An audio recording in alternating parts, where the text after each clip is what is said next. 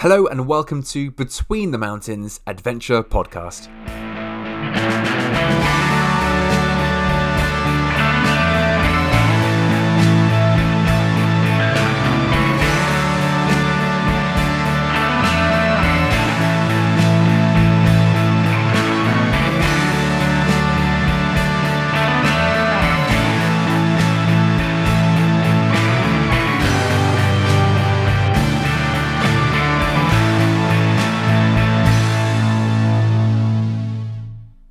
Today's guest is Emily Scott, and we welcome her back, sort of. I chopped this section out of the main interview. Emily did this incredible achievement where she climbed all 282 Munros, which are mountains over 3,000 feet in the Scottish Highlands, all in one go, continuous, self-powered journey. It's a really incredible thing that she did, and quite a large chunk of the adventure. And we spoke about it in such depth in the main interview, I thought, let's take this out, let's put it into its own episode so it could be fully enjoyed. So that's what you're going to be hearing today, our chat about Project 282, questions about it. We're going to chat about just the culture shock from going from isolation right into the cities. We're going to talk about balancing friends and the outdoors, and so much more behind her fantastic journey out in the Highlands there. So really keen to hear what you guys think about it. I hope you enjoy it too. But with no further ado, let's get straight into the interview. I wanted to chat a bit about Project 282 as well, which is a massive way to be out in the mountains. So for anyone listening who may not be aware or is a non-UK listener, there are 282 mountains called Munros in Scotland, and they are all mountains that are 3,000 feet and above high. And, you know, one of the best things about Scotland is that all of these mountains, although they may be small comparatively, you basically start at sea level for each one and you go right up. So you did Project 282, which was all of the 282 Munros in 4 months. You did 2,200 kilometers on foot, 2,600 kilometers on bike, and 150,000 meters of ascent over 120 days. It sounds like quite a lot whenever you say it out like that. It's pretty mega, yeah. It's funny though, because what were your whys? Yeah. It is funny because, I think when you add it up, it does sound like a lot, but actually when you break it down, and that's all I was doing. I was like full time, like effectively my job was getting up and climbing hills and cycling in between them to climb up the next hill and stuff. And I mean, it's funny because it was phenomenal. Like coming back to this luck point, I definitely did have luck at the start with the weather. Like honestly, I had I think actually I picked the best summer that Scotland had for probably since records began in terms of warmth and dryness. Like I had at the very beginning, it was 3 weeks of consistent high pressure. And to be honest, when I was starting, that was so good because at least, I was totally didn't really know what I was letting myself in for. And I'd kind of just like set off to do this thing that I didn't really know if I could do it or not, let alone how long it would take. Like I basically had a hard deadline that I had one of my friend's weddings at the start of October that I was like, I really want to get done so that I can get back in time for that. But apart from that, it was kind of like, right, well, let's just see how long this takes. And like people asked like how you train for it or whatever, but it's like I couldn't train specifically for that. Like I just kind of was like, well, have a decent level of base fitness and then see where you go, and like totally like body conditions into it. And I think the first 3 weeks I found I was like starving all the time, and so it felt like all I could think about was food. But then after that kind of got into it a bit more, and obviously my body kind of was like, oh, okay, cool, so she just wants me to go and hike up hills all day, and just like, okay, cool, like carry on. And like what I did was not impressive in terms of speed or anything like that. It was just I just would kind of, but I was out pretty much all day every day. Like I had three days in total over that 120 days that I didn't do anything. And I probably had maybe like, I don't know, maybe about another 6 or 7 days that were probably quite low on the, I might have just cycled, I don't know, a bit of distance or something, or like, but maybe didn't climb a Munro or whatever. But yeah, it was, I think at the start it was just like, what am I doing? But having nice weather just made such a difference, because it's like, okay, cool, well, I don't have to think too much about like how I'm going to dry my kit, or, you know, it was kind of, I think the first time I think I did the first 10 nights in my tent, and then I slept in a bed on the 11th night, I think it was. And that was kind of more also at the point that I was like, you know, I hadn't had a shower in 10 days. And it's like, yeah, it was so warm that I was getting into streams and like kind of like having a bit of like, you know, like having a little wash in a river or whatever. But like, you know, I was probably pretty stinky and needed a shower. Yeah, I mean, aside from sticky toffee puddings, when you sort of chuck your mind back to Project 282, what are some of the things that come out first? I like that you mentioned sticky toffee puddings, because actually all I really did was a sticky toffee pudding tour of Scotland. Like I just wanted to go and test as many as I could, just and put then a few hills in the mix, just climb some hills to kind of like make up for the fact that I was just stuffing my face with sticky toffee pudding the whole time. Got to work off. I honestly, like, I love that. It's so good after a hill. Like you can't really beat sticky toffee pudding, STP. Project STV. Yeah, exactly. Plus hills. Sorry, I've now completely gone off on like what comes to your mind first?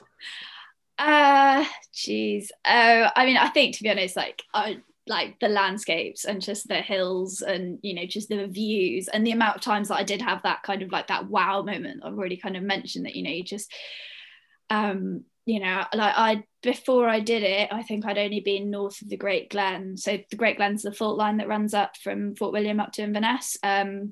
So I think I'd only been north of the Great Glen like once or twice before.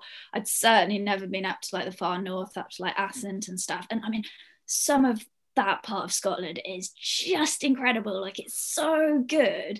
Like I honestly believe that when you get Scotland on good days, I think it's just so hard to get better anywhere else. Like, you know, I've been to New Zealand, which is obviously like, you know, renowned as one of the most beautiful places on the planet, and New Zealand is stunning, don't get me wrong, but I think Scotland is comparable, really. Like honestly, like Scotland, when you get it good, like it's so good.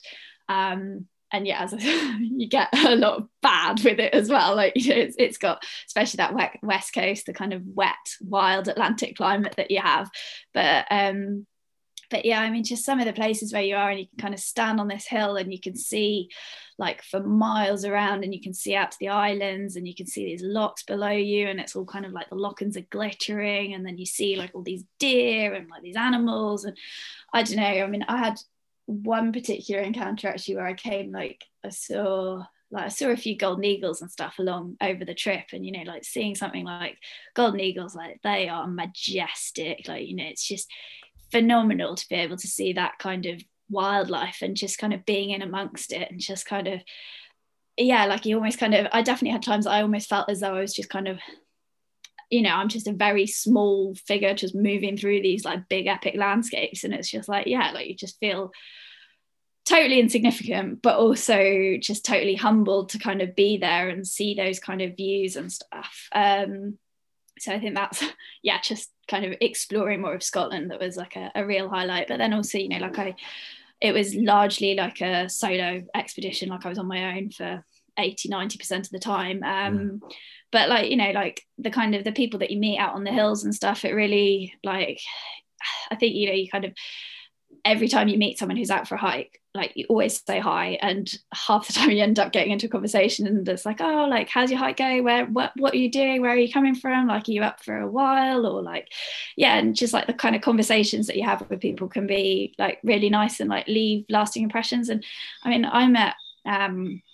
I met these guys on a hill like right at the start, like kind of in like probably about my 10th Munro or something, that I met these guys who were doing the same route as me but in the reverse direction, and we just kind of crossed over at one point and, you know, stopped and chatted for like 10 minutes, and then there's only like one place to eat around there kind of thing, so we were all like, we were aiming for there for dinner, and it was like, I was like, yeah, cool, well, I'm like trying to get there as well, and they're like, cool, well, hopefully we'll see you later and we can like sit and like eat dinner together. And, you know, that's just like a like really easy passing comment, but yeah, sure enough, like we got to the hotel later and they were already there and a couple of beers in, and I joined them and we had like a really nice evening. And then turned out one of the guys was staying up in the Northwest Highlands for a few more days after that, and we met up a couple of days later and climbed another hill together, and actually we kind of like met up a few times along the way, because he's, you know, climbing the Munros in a kind of more standard way of just like whenever you can, just going and ticking off a few here and there, and like in between like real life and stuff, and it was just like one of those really nice just chance meetings that, you know, like I kind of feel like now, like, you know, it's a friend that I hope will be a friend for life kind of thing. That's just, you know, I've not seen him for a while, but like we're still yeah, you know, just kind of be like, oh, what are you up to, like, do you fancy going and climbing this hill? Or like, you know, him and his girlfriend, or I should say his fiance now, like they do quite a lot of like sea kayaking and stuff, and you know, it's kind of just like, I actually had another occasion much later on in the trip where I met these people who'd been to a bothy, and they were like, oh yeah, we'd actually been told to look out for you. And I was just like, how on earth were you told to look out for me? And I was like walking into this bothy and they're walking out, and we're literally in the middle of, in Knoydart, which is like, I think it's the kind of most remote part of the UK. It's like one of the wildest places in the UK. There's no roads that go into Knoydart. You either walk in or you get a boat in, and like it's awesome, actually, totally worth going to. But yeah, I met this couple and they're walking out and they're like, yeah, we were told to look out for you. And I'm just like, what?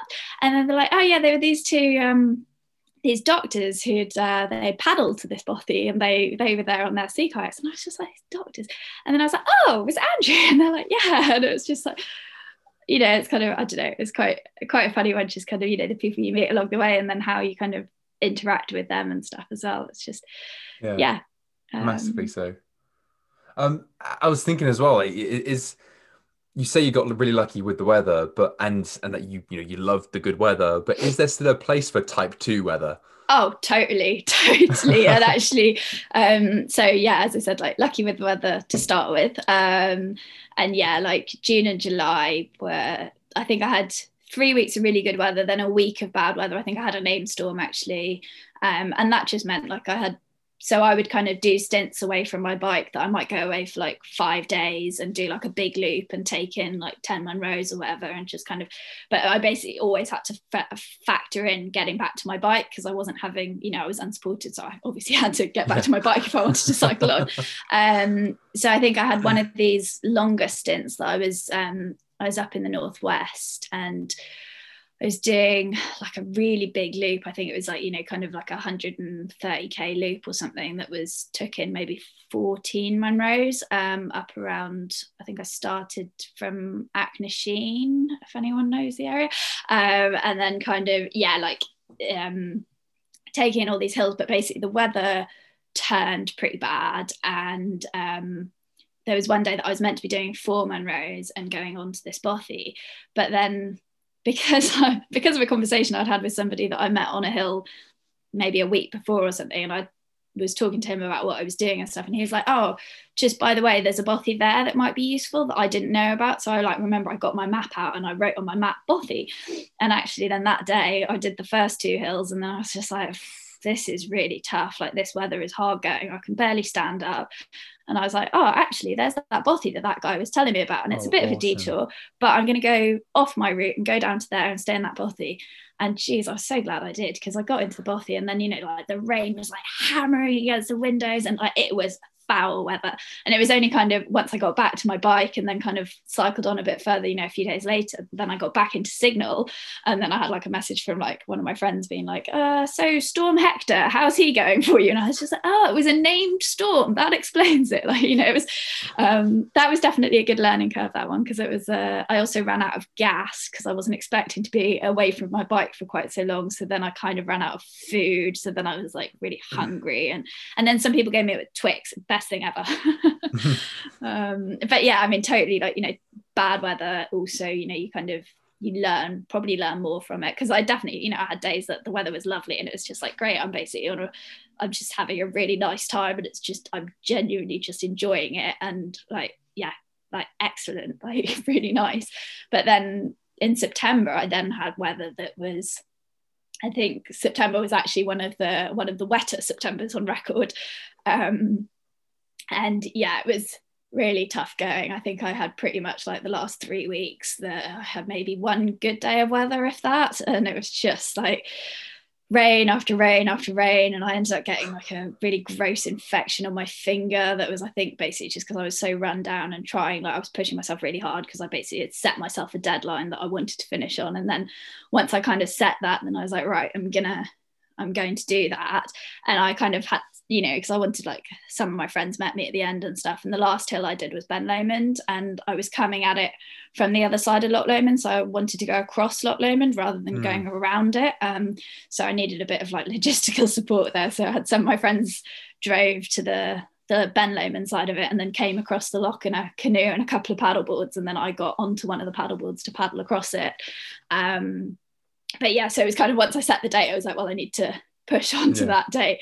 But then I had some really savage weather, and I had another named Storm Alley that was, yeah, I mean, probably the only day that I was genuinely felt like I couldn't call for mountain rescue if I got into difficulties that day, because as a, you know, I'd like to think of myself as a responsible hill goer, like looking at the weather forecast that day, you just shouldn't have been out. You know, there was amber weather warnings out for wind where I was. There was, I mean, as I cycled to the hills I was meant to be doing, I genuinely felt as though there was somebody driving in a car next to me and throwing buckets of water over me. Like, that's the level of how saturated I was. It was awful. And then I got to the bottom of these hills, and I was doing, so there's some of the more southerly Munros, some of the most successful from Edinburgh actually, Ben Vorlich and Stuckagroin, and they're like at Loch Ernhead. And I got to where I started the climb from, and yeah, the aim was to do the two of them together. They link up really nicely, and then I'd come back to my bike and then cycle on and do another hill. But I set off from my bike, and I mean, there's like a stream that flows into the loch that you kind of walk up alongside, and the stream was like massively in spate, like the power of the water going by, it's just like so strong and so powerful.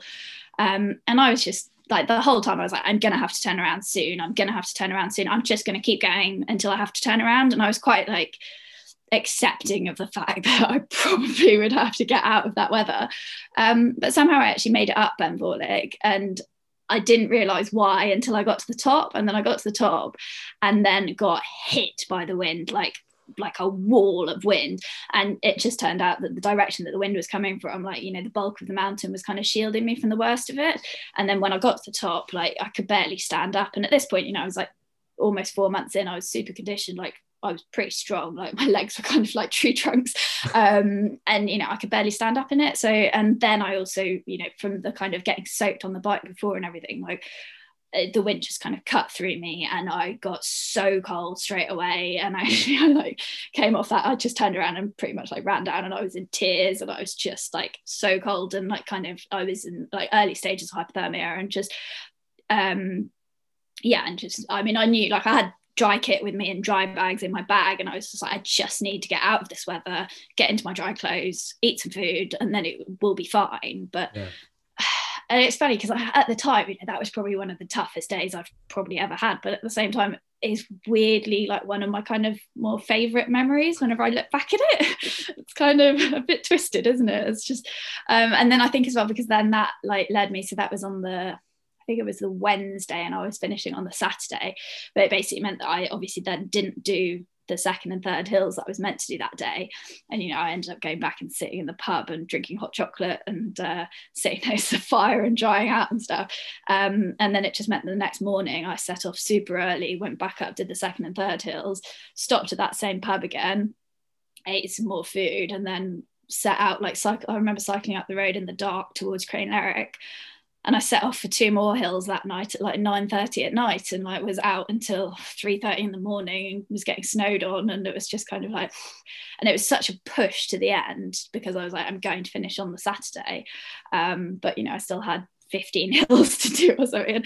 I mean, I think about it now, and it's like, it was almost as though the whole like rest of the kind of challenge and the run up to that like final week was almost like training for the final week, that was like my own little personal adventure race on my own, just to get to the finish line. But didn't really matter when I finished, but it was just because I said I wanted to finish that day. And I actually had a megabus ticket booked to get from Glasgow down to London, because it was my great uncle was having an 80th birthday party on the Sunday, and I was like, I'd really like to go to the party because it was like, you know, a really big family occasion and stuff. So yeah, I literally finished the Munros on the Saturday, got dropped down to the bus station in Glasgow on the Saturday evening, sat on the megabus all night long, and my parents came and met me. They'd flown over to London, and came and met me at Victoria bus station. And whoa, that was a culture shock, going from being on my own in the hills of Scotland for 4 months to suddenly being in central London. And it was just like, oh my God.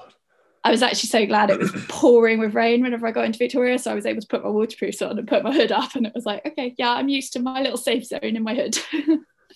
Yeah, I imagine that was quite a massive smack in the face.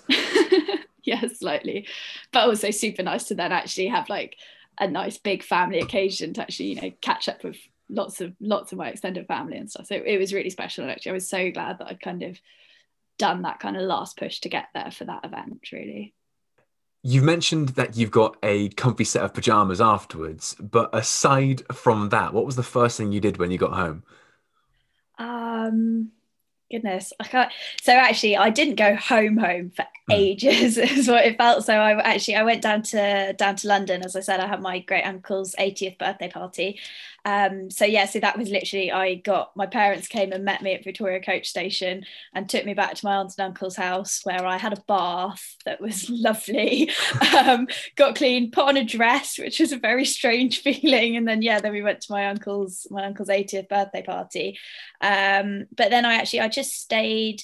I stayed in London with some of my really good friends, and actually I think I stayed with them for probably a good week or maybe 10 days, and I just kind of had a bit of a kind of relaxed time. I don't think I left their flat for the best part of a week, that I was just kind of trying to settle back into, I guess, a bit of normality, and just kind of watching TV and sitting on the sofa. And because it was one of my, I stayed with them for 2 weeks, because as I said, I had my friend's wedding. So that was actually 2 weeks after I finished, and she actually had her hen do in the weekend in between. So I had basically a week at my friend's house sitting on the sofa, and then went down to Brighton for a hen do for a week, which, geez, that was a shock to the system. Suddenly, like, being surrounded by 30 giddy girls on a hen do. I took myself off at one point and just kind of went up to our room and had a little quiet time, because it was a bit much. And then kind of had another week back in London at my friend's house again before the wedding. And then I guess after that, it was just kind of like back into kind of thinking about what I was doing next, and working out the next stages. I went back out to the Alps for the November, and then as I said before, I came back to London and worked for 2 months for the firm of chartered accountants I used to work for when I initially qualified. So it was all, I guess, just a bit kind of all over the place. I actually don't know when I first went back home, like back to my parents. I think it probably wasn't until, actually, I might have gone back after the wedding. I think I might have gone back in the October at some point, but so. I mean, when you're looking back on Project 282, just like looking to wrap up the Project 282 side of things, like, do you think you learned any lessons during that time? Oh, I think I learned a lot of lessons. Like, I think, I mean, I'm kind of looking at it now from a perspective of, come May, it's going to be 3 years since I started it, which is slightly crazy to think about. But I feel like, it was a very formative experience for me. Even though, I started it, 2018, so I would have been 31. I just turned 31 before I set off. I mean, it's got to be up there with the most kind of formative experiences, because I just spent 4 months on my own. Like, there's a lot of time in your own head. And, I think there's certain things, like, I kind of thought I was fairly resilient and thought I had, like, decent endurance capabilities and stuff before. And I had kind of tested myself in certain ways, but, just kind of being out there on your own, and it's Scotland, and realistically, you're never more than, like, I could probably have walked to a road at least within kind of a day at any point in the journey. But at the same time, sometimes you do feel like you're the only person around, and I think it's I feel like at the end of the day, the easiest way to get out of trouble is not to get into trouble. And I think that was kind of quite a key kind of thing to remember throughout. And just I guess I think I became much more aware of the kind of dynamic risk assessments that you do when you're like in the mountains and stuff, just in terms of, I mean, I say mountains, like, you know, the hills in Scotland, they're not big high mountains or anything, but, you know, stuff does go wrong. And They're still you pretty know, obviously, formidable. yeah, and you know, there were certainly some of them that when I was like, before I set off, I think there were about 10 that in my planning spreadsheet were highlighted in red because they were scary ones. So it was kind of, you know, once I got past the scary ones, then I probably relaxed a bit more. But yeah, I mean, I think probably maybe like the biggest takeaway would probably just kind of be, you know, before I started, I didn't know that I could do it. And when I was thinking about the whole picture, you know, it's quite a large area, really, like a fair bit of Scotland to cover under my own power. And certainly at the beginning, you know, even when I was 50, 100 Munros in, if I was being like, oh, I've still got 180 or whatever to go, that was, you know, really quite daunting. But actually it just got much easier by just being like, right, okay, so what am I doing today, or what am I doing this week, or, you know, kind of what. And I had like certain ideas of places that I kind of split into sections, and, you know, it's kind of every time I finished a map, that would be quite a key moment. You know, I'd then go to a post office and post 3 maps home or something, and, you know, it's just like, okay, cool, like, you know, that was quite a tangible feeling of like moving on and progressing through it. But yeah, I think that's probably the key one, was just kind of focusing on the steps you can do at the time, and then, you know, eventually as you make small steps, then eventually the big things get done. And I think that can be applied to pretty much anything, really, like especially, you know, if you've got quite a daunting goal, just kind of break it down into little manageable pieces, and then suddenly, you know, you're getting there. And yeah. Perfect. So you said elsewhere in the Outdoors Fix podcast about having to make sacrifices when you're choosing the outdoors because you know not all your friends are doing the same thing. And you know, you mentioned that you decided that, you know, no, I'm gonna be there for the 80th 80 party. I'm gonna finish on this day. Like, how hard do you find it to balance the outdoors and friends? That's a really good question. And actually, I think that wedding that I had was quite it made me really kind of think, like, you know, if I was 250 Munros in and I wasn't going to make it back for the wedding, what was the priority? And, you know, like, it was a really tricky one. And I was really open with my friend whose wedding it was, and I was kind of like, you know, I really want to be there and I'm going to try my utmost to be there, but I don't know if, you know, if I've committed, especially if I was going to miss the wedding, then I would have been, you know, looking at 4.5 months by then. And it's kind of like, well, if I've committed that much of my life to it, then is a wedding really justifiable to kind of put it on pause when it's, you know, the whole element of it being a continuous journey was really important to me, actually. And you know, and that's a tricky one, because obviously for the person whose wedding it is, there's nothing that's more important than their wedding. So yeah, I guess I think I'm quite good at staying in touch with people, and also I'm how would I say it, I perhaps don't have too much shame, in the sense of I've not spoken to someone for, say, a year or whatever, and then find myself in their neck of the woods. I've got no qualms with, you know, sending them a message and being like, oh, I'm down like near you this week, like, can we meet up or whatever.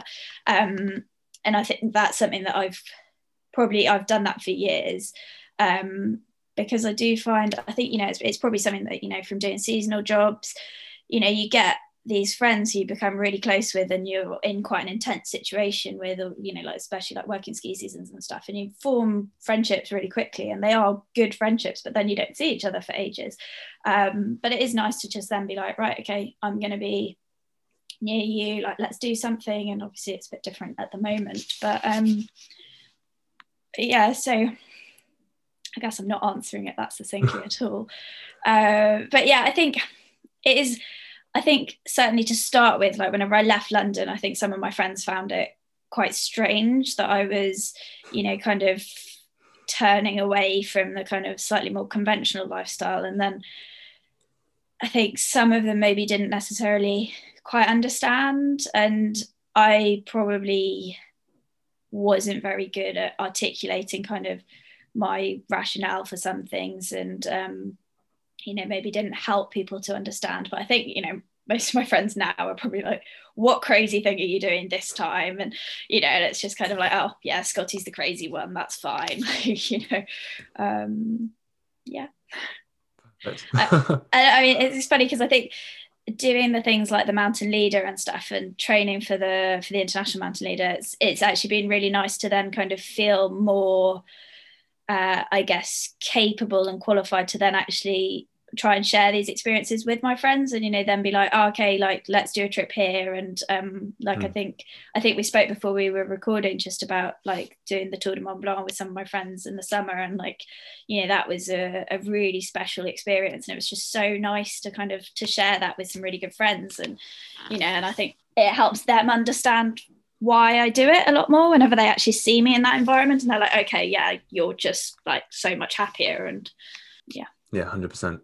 Munros weren't really something that you prepared for, and especially seeing as you're a mountain leader and ski instructor, it'd be interesting to hear your thoughts on this. You didn't really prepare for Project 282, you just went and did it. So I was wondering, do you see the value in heading out on these sort of adventures spur of the moment, no matter your experience? Really good question, that, actually. I think I would feel foolish to say, yeah, just go out and do something with no experience. Like, I think, I mean, when I set out to the Munros, yeah, I didn't train specifically to do the Munros, but I wasn't going in completely blind, and I didn't know what I was up against at all. Like, I'd lived in Edinburgh for a period about 2 years before that. And I think when I was living in Edinburgh, I probably went and climbed maybe about 40 of the Munros, just kind of, going and bagging hills at weekends. And it was a bit unintentional, but it was just kind of, going and climbing hills. And then suddenly it's like, oh, I've done 20 Munros. I'm going to go and climb more Munros specifically this weekend or whatever. And then when I started seriously thinking about, I think when I was in Edinburgh, that's probably when it sowed the seed for 282, but I hadn't really like properly considered it. But it was kind of, I just kind of thought, oh, it'd be cool to do the Munros. And then I started being like, oh, it'd be quite cool to do them together, and like, maybe cycling between them. And I really like the kind of the purity of a like self-propelled journey. Like, I do like the thought of covering everything under your own steam. And my carbon footprint was great for those 4 months. But I think I committed to doing them in the November before I set off. And it's quite funny, it's one of those things that you look back and you actually can pinpoint the moment that you made the decision, even if you hadn't quite realized that you made the decision at the time. But I actually told my friends, the ones that I did that adventure race with, I told them that I was thinking about it. And I think as soon as I said out loud to them that I was thinking about it, I think that was kind of the point that I was like, actually, I'm going to make this happen. And I also knew that they were going to be like, right, so how are you going to make this happen? But yeah, so after I told them, I then went up to the Cairngorms for, I think I was in Edinburgh for maybe like, or kind of up in Scotland for maybe like 2 weeks in November. And I went up to the Cairngorms twice in that, and did kind of 2 like 3-day little trips in amongst the Cairngorms, and kind of climbed some of the Munros, and went and stayed. I had like my first night in a bothy on my own, and I went out and I had my tent with me, and I had some pretty bad weather, and November, the days are really short, and actually I had one pretty formative evening, that I'd started off from the Braemar side of the Cairngorms, so I'd gone from the Linna Dee, and then I walked over and kind of took in like 4 Munros, and over to like Angels Peak and Cairntoul, and then down to Carrera Bothy, which is like an awesome spot. It's like properly in the heart of the Cairngorms. Like, it's like the Larrigrew, which is the big, like the U-shaped glacial valley that runs through the Cairngorms between like Aviemore and Braemar. So the Carrera Bothy is like bang in the middle of that. It's like, there's nothing around for ages. So it's a cool spot. But I remember I got to the Bothy at, I think it was about 10:30, 11 at night, and it was just a random Tuesday night in November, and it probably been dark from about 4 o'clock, and it was snowing up at the top. Like, I got a bit lost in the dark and disorientated in the snow, and I remember I did have a bit of a conversation with myself where one part of my brain was just being like, oh, just sit down here and wait until the morning and it'll all be fine. And I had to have the other part of my brain being like, you're an idiot, you'll die if you do that. Like, you'll literally just freeze and get hypothermia and someone will find your body in a week or something, which sounds extreme, but that's actually quite feasible. And I probably hadn't been that good on, I don't know if I'd given an exact route of where I was planning to go to anyone. Like, I'd kind of left a note in the car and stuff, but I think it probably would have been a while until people even sent out help, kind of thing. Yeah. But yeah, so I kind of was like, right, no, you've just got to sort yourself out and carry on. And, you've just done your mountain leader training last week or 2 weeks ago or whatever it was. And, just get your bearings, work it out, get down, get to the bothy, and that's what I did. And actually, it's quite funny. I got into the bothy and there were these 3 guys there who had just gone for a night out, and they had the fire going and they had the whiskey out, and I traipsed in at 10:30 at night, and they're just like, whoa, we weren't expecting anyone else. And I was like, oh, I wasn't expecting anyone to be here. And they had me the whiskey, and they were so lovely and made space and were super accommodating.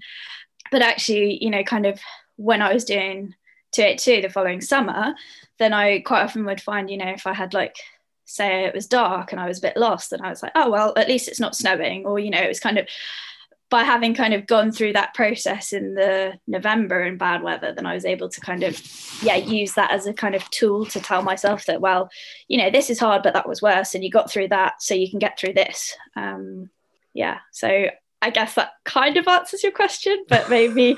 So I think, don't just go out and have no idea what you let yourself in for, because I think that's probably a good way to set yourself up for failure. But do go out and do something that scares you and that you don't know if you're going to be able to do it, because that's where you can grow, and that's where you'll, get a lot of kind of learning experiences from it. And I think, a lot of the time, the things that don't go to plan are where you learn a lot more than the things that just go exactly how you thought they would, and you tick it off and that's done.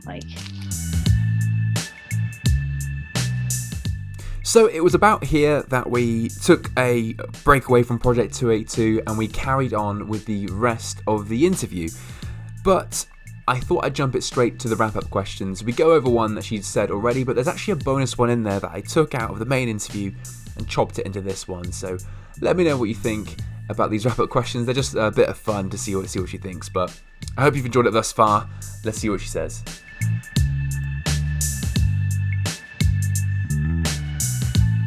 So, wrap-up questions.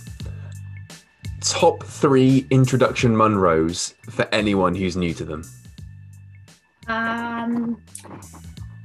Top 3. I think if you're totally new to them, then I think having a nice path can be quite a good thing. So and good kind of standalone ones with well graded paths and easily accessible. I think probably looking at Ben Lomond, which is the most southerly, and beautiful views. You do get, you get the kind of all the good stuff that you want from a Munro. You've got lovely views of other hills, you've got the loch below you and stuff. It's got some more interesting routes, but it's also got a really nice, well-graded path way up, a good hotel at the bottom that does a decent sticky toffee pudding. So yeah, I think Ben Lomond's got to be up there. Schiehallion is probably another one that it's a popular standalone, got a good car park, well-graded paths. Probably not the most interesting of answers. I guess there's a few other kind of standalones, but for the third one, I feel like I should maybe think a little bit more outside the box. Does it have? I don't know. Now I'm well, there's part of me that's Ben Nevis is actually, it's a popular one because it's the biggest, and there is the mountain track is it's a good really path. Clear. Yeah, exactly. It is good. but then there's part of me that's like, but not as an introduction, but like if you then want to do Ben Nevis from another way, doing it up the Siem de Ararat is like, that is a super good like UK mountain day out, but that's not a kind of first timer day out, but it's quite cool to kind of see it from both angles. And like, I mean, I've climbed Ben Nevis probably about, I don't know, 6 times or something. I did it one time in June that we went up and we carried our skis on our backs and skied down one of the gullies off the back, which was pretty special. But yeah, I think, I mean, it does have some appeal just by virtue of, you know, being the biggest, but obviously because it's so, you know, I've been up at, when I did it during 282, did it in August, I think it was the August bank holiday weekend, and it was -10 up top. So, you know, you shouldn't underestimate it, that's for sure. So, yeah. Perfect. And then the last question, the last wrap up one is, where can we keep up to date with your adventures so far? Probably Instagram is the best bet. It's at Adventure Scotty on Instagram, and yeah, that's probably where I'm most frequent at using. I keep talking about writing blogs and stuff, but then I hate every word I write. So BritishAdventureCollective.com. There might eventually be a blog there. There are blogs by other people and there are nice blogs there, but there's nothing written by me as yet, and I get into trouble for it on a regular basis. And the British Adventure Collective as well is something I think people should just generally go and check out anyway, right? Yeah, definitely. I mean, it's kind of it's a group of us kind of aiming to like showcase kind of the best adventure available, not necessarily just in the British Isles, but you know, also further afield. It's just kind of started because we are all British, and that's kind of where it kind of stemmed from. There is certainly a large focus on British adventures and stuff, so you know, it's kind of there's a lot of like beautiful photography and stuff there, and some stories, and then in less COVID-y times, hopefully we'll put on some weekends and some adventure experiences and stuff, so kind of keep an eye on it. And once we can release things properly, then there'll be more info there. Brilliant. Well, hey, thank you so much for coming onto the podcast. It's been all right. Thank you so much for having everyone. Me. It's been like such a pleasure, just like chatting adventure and chatting about what you've done and your huge adventure CV. So yeah, thanks for coming on. That's all right. Thank you so much for having me. Yeah, it's been really fun to kind of talk about it and relive some of it, and remember there is life beyond COVID.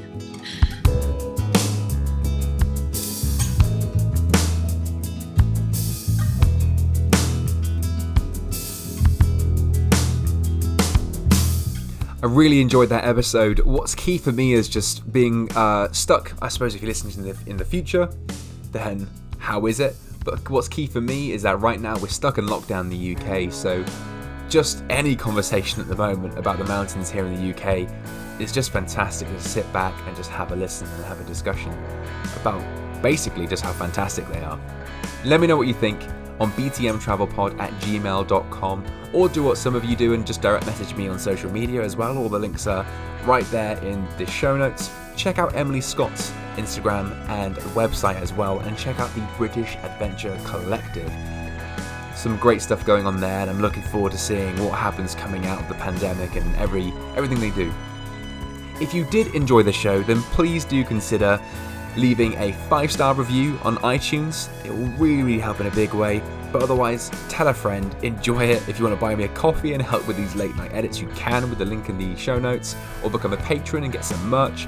It's up to you, don't do anything. As long as you have a nice day, I am absolutely happy. So on that note, I do hope you have a brilliant day, and I will see you in next week's episode.